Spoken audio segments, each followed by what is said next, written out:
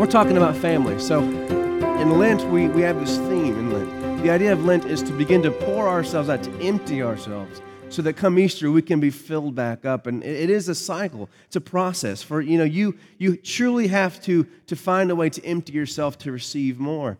And so what happens for us in Lent is we are kind of going each week through the mission of the church. What is the purpose of the church? Why does the church even exist, right? Now, most of us were taught the church exists because it's kind of where Christians, we hide from the world, kind of like the way that James just kind of said, right? We keep ourselves from being contaminated from the world. So these walls become security and safety and separation from the world, right?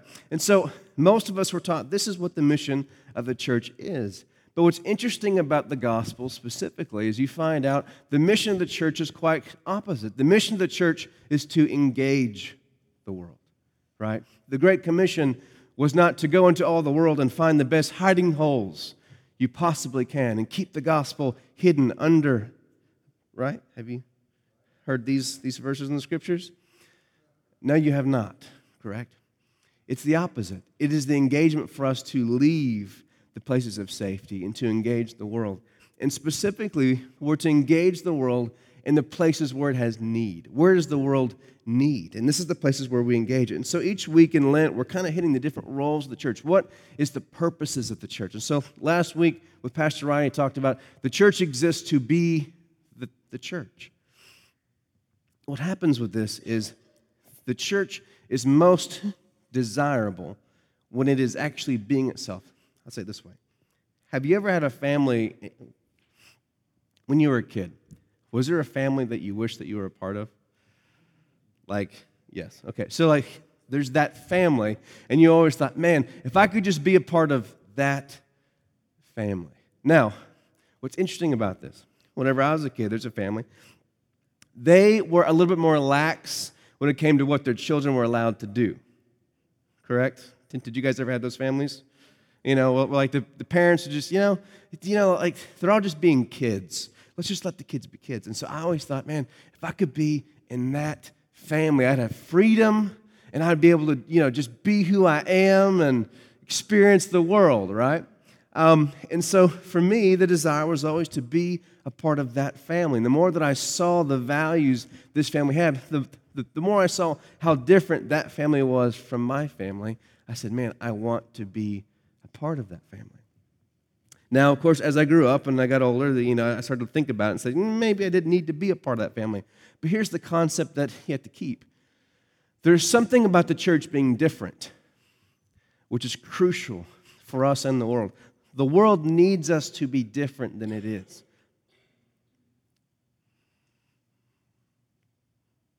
When you guys were in high school, every one of us was searching for a group to belong in. It's part of human nature. From your youngest circles, when you first begin to interact with friends at church or in family, you're trying to find groups of friends to be a part of. Come on, think with me, adults. Okay, just think back, okay? When you were a kid and everyone's playing, what's the first thing that happens? Cliques and groups begin to form, even at the youngest ages, correct? Nursery workers, you can see this. Even, at 3, 4, 5, certain kids play with each other, certain ones don't. And certain kids go off all on their own, right? And of course, with the odds, if you don't play the odds, you're going to see this kind of play out as they get older. And of course, as we get older and we go into junior high, we each kind of find where can we belong. And then as we go to high school, where can we belong? Am I a part of this group? Do I sit at this table or at that table? And then as we move on past that, am I part of the people who go to college? Am I part of the people who go to work? Am I part of the people who go to get a graduate degree? Am I part of the people who are going to be a nurse? We're always finding groups to belong in. We decide, am I going to be a church-going person or am I not going to go to church? And if I do go to church, what church am I going to be a part of? Am I going to be a Baptist church-going person? Am I going to be a Methodist church-going person or a charismatic? It's very often, I don't know if you guys experience this, when you go talk to someone, you say, hey, so are you a Christian? And their response is, I'm a Baptist, I'm a Methodist, I'm a charismatic, correct? You're like, that wasn't my question. But what you're hearing is identity. correct? You're hearing how they identify with a what? A group, with a family. Now, I'm trying to be really nice, but this morning we need a little more energy from all of us. Just a little more. I know it was so beautiful yesterday and today you woke up and it was cold and it was cloudy today, but just a little more. You know what it's like to fit in or to what? Not fit in. The moment you didn't fit in, you sought out a new place to fit in, correct? You want to belong, be a part of something. This church, the people who stay in this church, it's not going to be about the teaching. The majority will not be about the worship. The majority will not be about the kids' church and the nursery. The majority of people who stay in this place will stay because of a feeling. Do I feel like I belong here? And this is the most important question most people will have to answer when they come to a place. And again, it doesn't matter if it's a church, if it's a club, if it's a workplace, you want to fit. You want to know that I fit in here. And so belonging is one of the most fundamental things about being human, that we all want to belong. And so when you look back at your life story, it is a long sequence of finding where you belong. If you are married, there might be people who are married to someone and everyone else goes, I know exactly why they married. Makes so much sense. You know where I'm going. And there's some of you guys who are married to someone who all your friends said, what? Why are you marrying that person? But they just don't get it. Because, see, what they were looking at was this metric or this thing or how attractive or how rich or how successful, how, all these different things. What you were after was a feeling. Do I belong? Does this fit? And as you have children, you begin to find this out too. With your first child, they know that they belong. But the moment you have a second child, now each child begins to kind of have to adjust. Do I belong anymore, right? And so the first one begins to act out because they want more attention, correct? And as the second one gets older, they realize the first one gets attention, so now they want more attention. And then as you have a third child, now the whole thing changes again. And now every child has to fight for a place. And then if you have pets, who had pets before you had children? Were you those sad people who was like, these are my babies? These are my children? I hear that all the time, and I'm like, yes, you wait till you have kids. We'll find out what happens to those dogs and those cats. What happens to them? They get put to the bottom of the ring. They start moving down. And so, each day you walk in the door with a new baby, your pets have it. Then we need to pray for your parenting. Oh, wait, no, wait. You only got one kid, though. Okay. We shall wait and see. We shall wait and see. And if those pets and animals are getting a majority of your attention, we're just going to say, we're going to pray for you and your kids. What happens is they all have to find a place to fit. And so every time you introduce someone new into the family, everything moves around. And again, what is constant is the need to fit, to belong. This is one of the most fundamental needs of the world.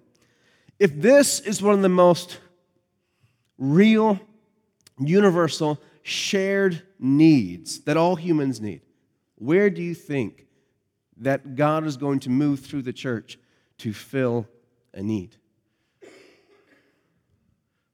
And so one of the themes of the Scriptures is the people of God.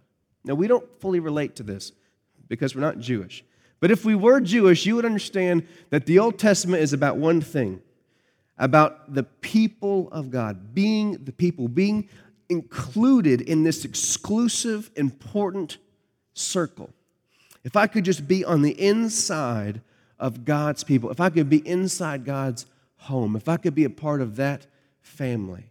And so the entire concept of the Old Testament was that Israel would be so different from every nation. The way they would operate, the things they would eat, the way that they would do war, the way they would do civilization, everything about them, the way they would dress, everything about them would set them apart, and everyone would want to be on the inside of that family. I want to be a part of that group. This was the story of the Old Testament. Now, what changes in this is that when Jesus comes, the entire narrative, the story, flips on this. And so now this exclusive family that only a small select group can be a part of, the circle begins to broaden, to expand. And as we just talked about, what happens when you bring in a new child into the home? Every other child in the home begins to fight for position. Because they know this attention is going to be separated between us, and I got to make sure that I get enough of mine. And so with Jesus, in the book of Acts, you see the stress and the strain that the church goes through of having to expand the household of God. So, let's say, for example, you have 3 kids right now. What would you have to do if instantly you woke up and you had 5 more children? I mean, you woke up, oh my goodness, where did they come from? From above, a gift from God. I'm so happy. 5 more children. Who would not be happy, right? What are you going to have to do? Second job, you got to need some more money, some more food, right? You got to do a new house or expand the house, right? Okay, so we got to build on to this house now. We have to make room, correct? We have to fit people. How about cars? How are we going to drive them around?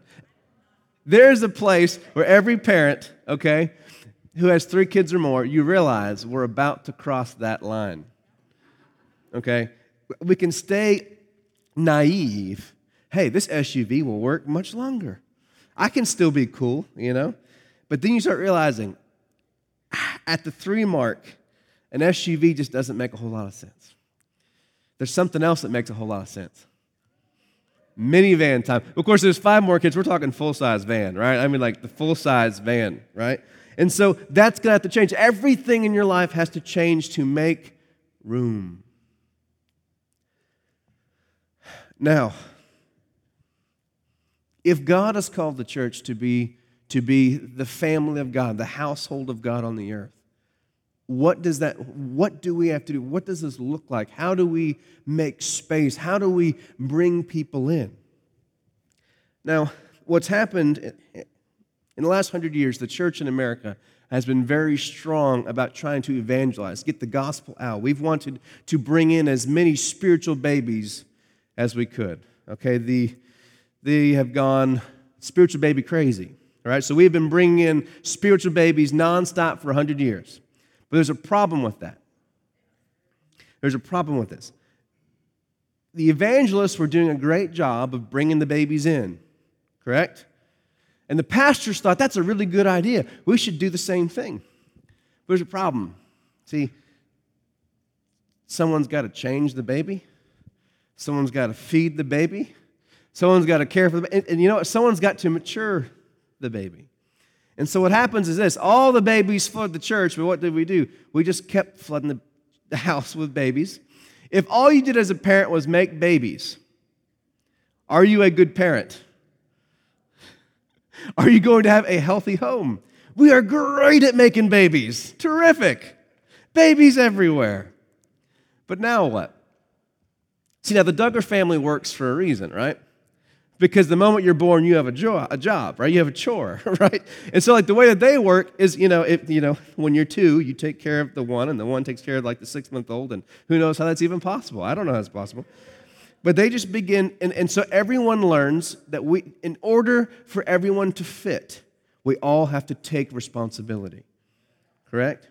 Now, I'm not trying to model this church after the Duggars, but there's one thing that we do need to adopt from them, and that is responsibility. And that means to be a part of a family means that I'm also responsible, for the family. And what happens for us in these churches is, because for the last 100 years the church has only focused on making babies, we still have churches full of babies. And see, the problem with the baby is that a baby still needs its diaper changed. A baby still needs to be told when to eat. A baby still needs, to be told when to sleep. A baby still needs to be cared for. A baby cannot care for a baby. with Rachel, what's funny about her, is she's just not at that age where she's still a baby for us, but she's old enough to point out another baby who she says, oh, that's a baby. And so she said, baby, and you're like, you're still a baby child.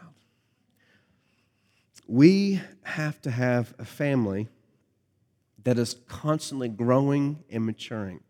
And we have to do this for one reason, because we are to continue to expand the family of God. But if all we are doing is expanding and not maturing, if all we're doing is going out but not going up, if all we're doing is increasing numbers but not maturity, we will have a large family, but we will have a sick family. Most of the American church is a sick family because we do not have maturity. And the ultimate sign of maturity is responsibility. Example, as you get older, you begin to go through a process. You begin to be able to take care of yourself more. It's like with Jude, he's able to tie his own shoes, he can get dressed, he can take a shower. Awesome. Rachel, not yet, right?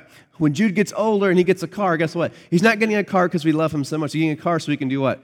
Drive the other kids. Correct? See how this works.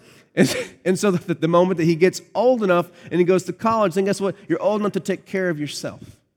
But then as he gets older and matures more, now he's old enough to take care of a spouse, to have someone else to care for and for them to care for him. And then he gets to a place where he's able to care for a spouse and for himself and for children. And you see how the cycle goes. As we mature, our ability to care for the needs of others is to improve and strengthen. The reason you have leaders in the church is they're supposed to model to you. Maturity looks like taking care of everyone else. Maturity looks like diapers and trash and toilets and spankings.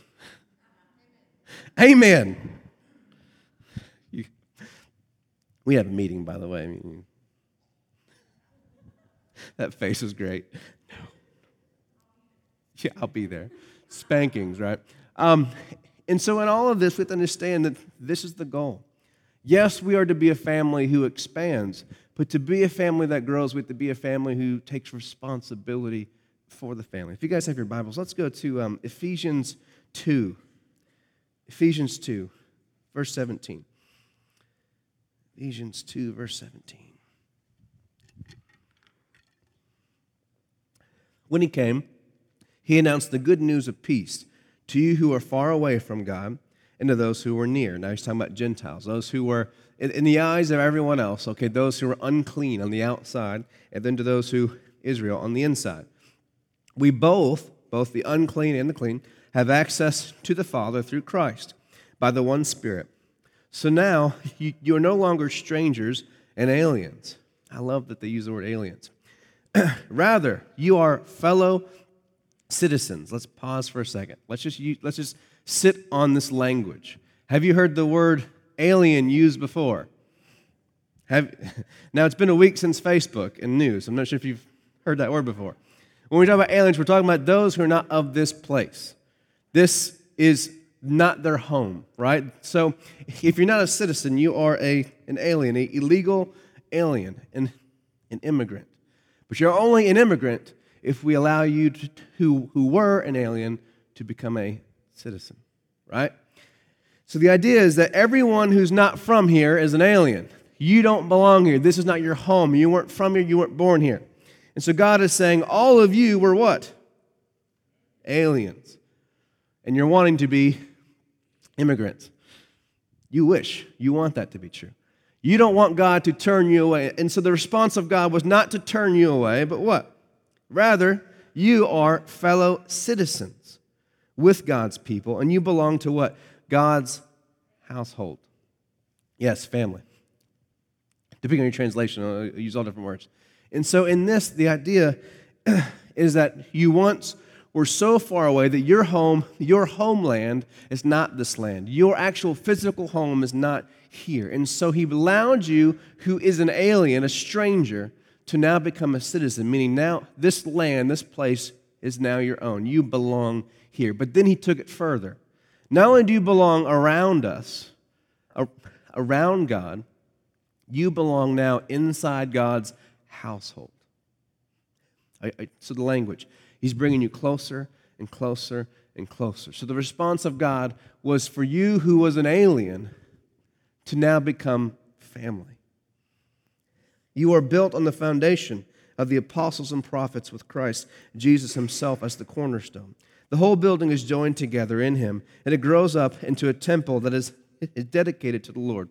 A temple is a place where God dwells. He's to be found. And so what we're seeing in Ephesians, the place where God is to be found is not necessarily a physical building or a physical place. The place God is found is when those who were strangers are now functioning as the household, the family of God. Anywhere there is the family of God gathered, those who have nothing in common but Christ, God will be found. It instantly becomes the temple of God. This is the context for the passage you hear a lot. When two or more are gathered in his name. Meaning, when the only reason that we are together is Christ, this is what binds us, what joins us.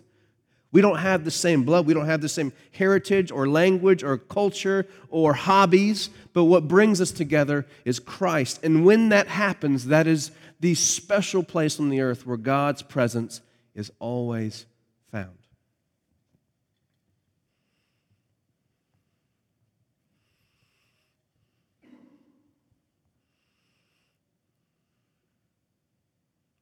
In this temple, it's been dedicated to the Lord. Christ is building you into a place where God lives through the Spirit. If you see that verb building, it's a process. Now again, he didn't say the building isn't the adding. The building is now that God has already added, now he's going to mature us to grow up. We're going to have to learn how to be the family of God. See, now being family doesn't come naturally. It doesn't come easy. When you were born, you don't instantly know how to fit into a family. You don't understand that. You have to be taught that. The reason we have parents is parents are supposed to teach us and to form us into things that we wouldn't know on our own. The only reason we have leaders in the church is because there's still people who need to grow up. I'll translate that. If every one of you was fully mature in Christ, you could fire me right now. Save a whole lot of money. Or not that much. But you get the point. The Apostle Paul even says that. He says the fivefold gifts, the reason we have the gifts, every one of them is to work themselves out of a job. We exist to equip until the body has reached full maturity, and then we have no purpose anymore. Thankfully, since we know each other, we know people, I don't think that job's going to be done for a very long time. So I think I have some security for a while, right? Amen? So with Jesus, he always has this process of kind of leading us into things. And so it's this. What I do to you, you do to them.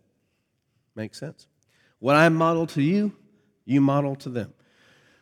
What I do, you do. There's a word for that. To be a disciple. So with the rabbis, the teachers, when they would take a disciple, the context was not just to teach them. It wasn't, I'm going to teach you things to be as smart or as aware as I am. The context was, when I take a student, when this person becomes my disciple, they will become me. They will fill my shoes, and then they will go beyond where I've been. This is what it means to be a disciple.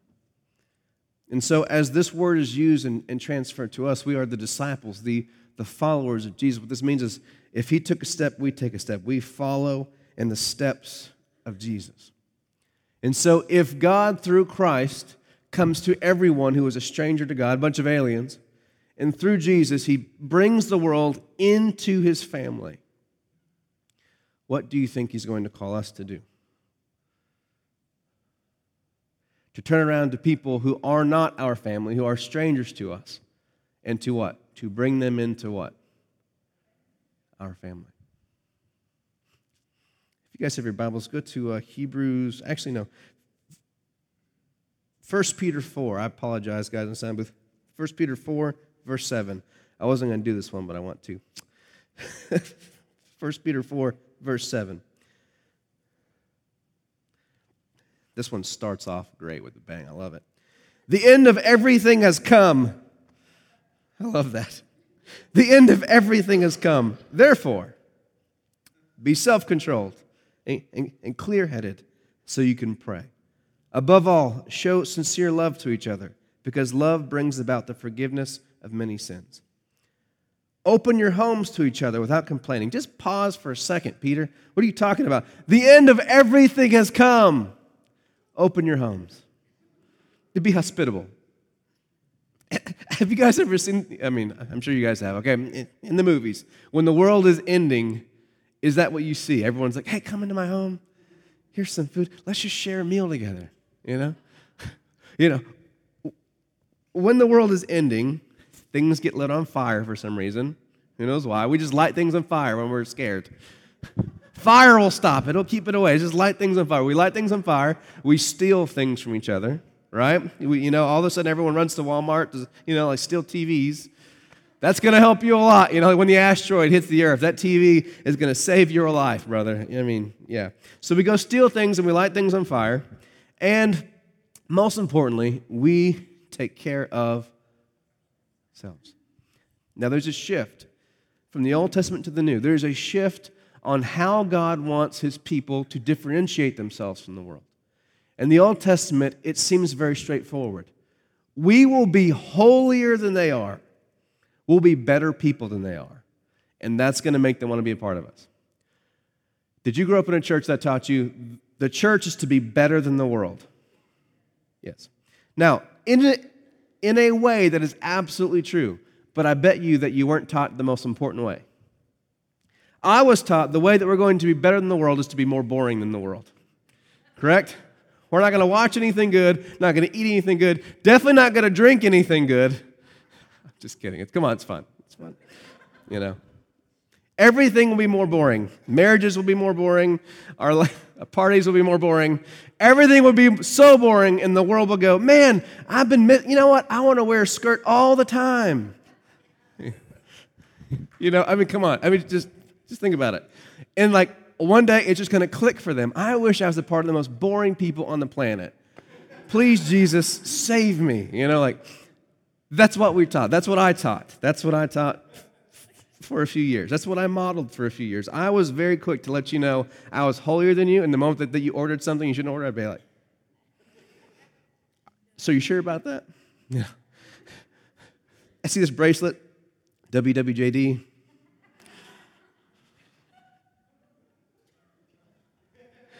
So the Jews understood this, okay? The Jews understood this. They understood that the goal was to be different by being superior, and superior in a religious, spiritual way. We are more holy. We are less sinful, less dirty than the world is. But when Jesus comes, he kind of has a problem with this. And what Jesus begins to show was that they misunderstood everything about the law. And so every time that Jesus is teaching, he takes their laws and takes it farther. So you were told an eye for an eye, meaning that you are to control yourself and to be better than they are until they hurt you. And then you have freedom to hurt them back. They hurt you, you hurt them back. And Jesus says, but I tell you, no. Love your enemies and do good to those who hurt you. Ooh, I don't like that one as much. You were told not to have relations outside of marriage. But I tell you, anyone who even looks at a woman with lust in their heart, you've already had the affair. But that's not really... Okay. And so Jesus takes these things and takes them to the extreme. And everyone says, no, that's not fair. Because now there's no way that I can have this awesome, amazing sheet of how much better I am than everyone else. I can't keep track anymore because I can't control my thoughts and feelings that well. And then Paul comes and makes it more clear. The entire law was for one reason, to show you that even you were unclean. The entire time. That every single one of you was as dirty as the next person. You just didn't realize it. Even the way that you tried to not drink like the other people drank, or to dress the way they dressed, or to do the things they did, even the way you did it, your heart was unclean, and that made you just as unclean. Are you seeing this? Because the shift in the New Testament is this. The way that we are to be different from the world centers on one thing. The world will always care for itself first, meaning human nature. The way that we will act, if nothing else trains us or stops us, is you will always take care of yourself first. You will naturally put yourself first. And so Jesus comes and says, okay, everything that God has ever said, I'm going to encapsulate everything into one action. I'm going to go and I'm going to allow these people to kill me. I'm going to allow them to strip me naked. I'm going to allow them to spit on me, to insult me. I'm going to allow my enemies to hurt me and even to kill me. And I'm going to show you that everyone who wants to follow me, this is how we will be different from the world. It's not that we will look cleaner on the outside. It's that we truly will put them first. It's called self-sacrificial love. Or, I'll translate that. It's called love. To truly want the best for someone even more than your own good. And so everyone who follows Jesus will love in such a way that I will love my neighbor, the person next to me, as I love myself, which is what? First. And the way that the church will separate itself from the world is you will be a community, you will be a family that doesn't just take care of your own. You will not be that family with the gates. I shouldn't say that. I get myself in trouble sometimes. You will not be that family who separates yourself from other people. You will be that family who has open doors.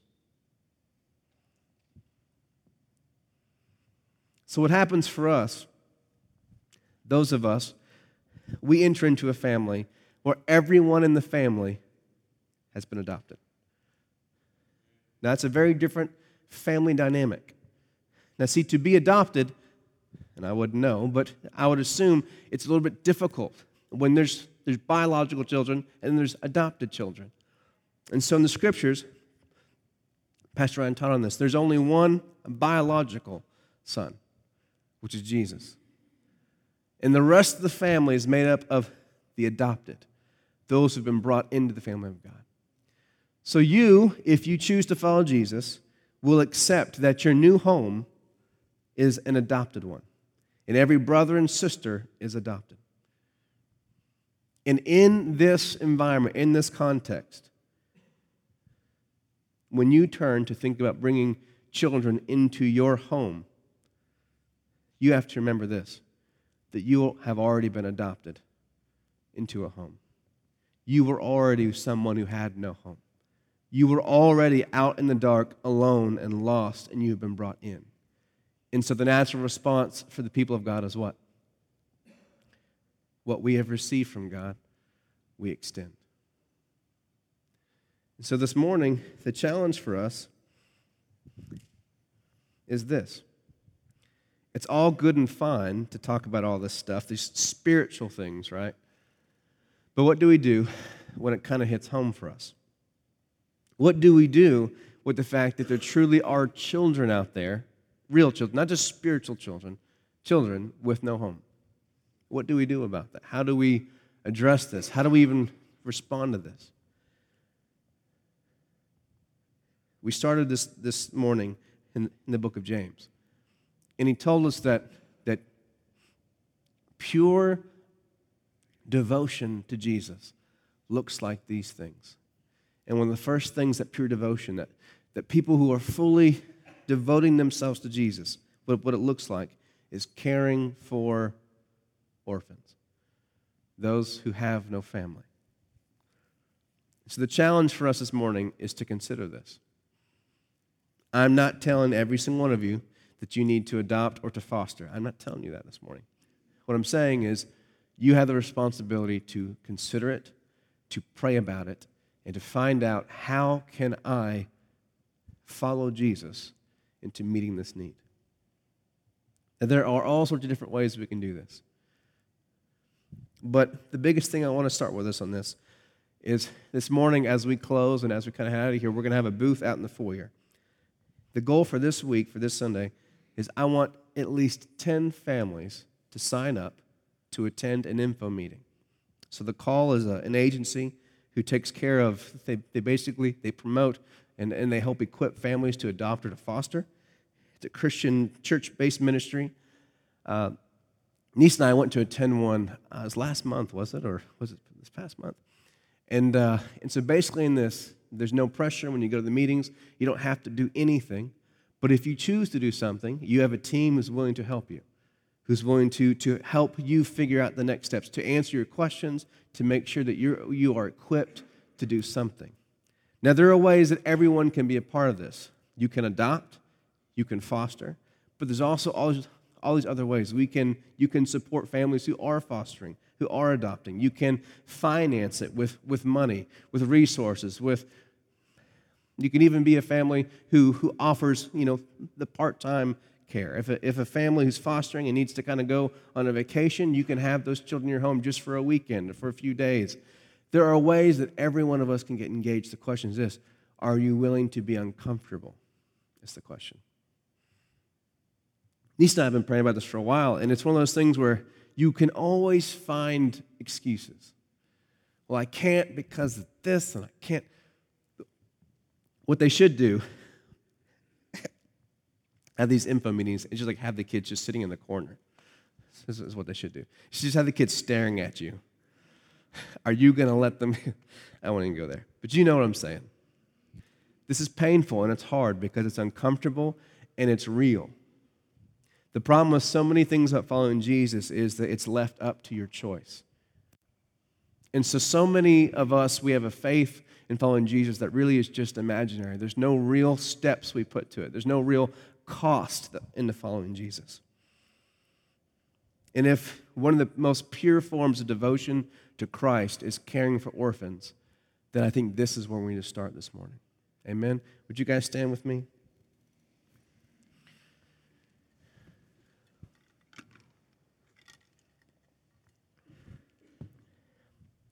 So I've got numbers and things like this, but I won't get into them. But basically, it's this. The amount of children, even in Arkansas, who are in the foster system right now, they have no permanent, stable family environment. There's no place of safety. There's no place of belonging. There's no place of stability. There's no consistent parents to teach them and to equip them, to form them, to show them how to survive in this world. The amount of those children right now is scary. I think it hovers around 5,000 to 6,000 kids are in the foster care system at any moment in Arkansas. And so basically the amount of open homes, I think in Fort Smith area, I want to say it was something awful. It was like 500 total open homes, thousands of kids in need, a few homes available. Do you see the issue? And so these kids, they end up bouncing around. They go to these temporary facilities. And again, I'll let them say the details, but you can take the most amazing, pure child you can imagine, but if you put them in an environment with no stability, with no safety, with no affirmation, no love, the chances of that child being able to grow and to mature, to be healthy, to be whole, to even survive is slim. And so the way that the world needs us to stand out is not by being more holy, not by being sinless. The world needs us to stand out. They need to see Jesus in us. They need the church to model what it is to really be a family. They need to see that it's possible for people to live this life caring more about the person next to them than themselves. And so this morning, I want every one of us to consider signing up for that class. Again, I won't put pressure on you guys individually. I do not believe everyone is supposed to do this and to foster or to adopt, but I believe every one of us can get involved in some way, shape, or form. Father, we come to you this morning. We come to you as those who've been adopted. We come to you as those who had no home, who had no place, who did not know where we belonged. But you gave us a home. You gave us a family. You gave us identity and safety. And Lord, I ask that you would search our hearts this morning. Holy Spirit, I ask that you would just put it on us. If there's any of us this morning who have been considering and praying, or that there is a special call you've placed on our families to handle fostering or adopting, I ask that you would speak to us this morning, that it would be clear this morning. And Lord, I ask that you would show every one of us how we can engage. How can we help these children who cannot help themselves? How can we show up and be there for them the way that Jesus would if he were here for us? In Jesus' name. Before we close, prayer team, if you guys would come on up. As we do every Sunday, if you guys need prayer for anything, we're here to pray with you. We're also here to talk, to listen. If you want to start your walk with Christ, we want to make sure you get the chance to start that this morning. Father, I just pray for every family in this room. Lord, I thank you, Lord, that you have a call on every family in this room. Each family in this room has a purpose, a place where they belong in the kingdom of heaven. Lord, I thank you, Lord, for showing us as parents, as spouses, as individuals. Show us where we belong. What is our mission? Where are we to make change and difference on this earth for Jesus? In Jesus' name, we speak blessing over the families, over the kiddos, Father, over our jobs, the finances, over our relationships. We ask in all things that you would be manifest, that we would put Jesus first in every area, in Jesus' name. And everyone said, amen, guys.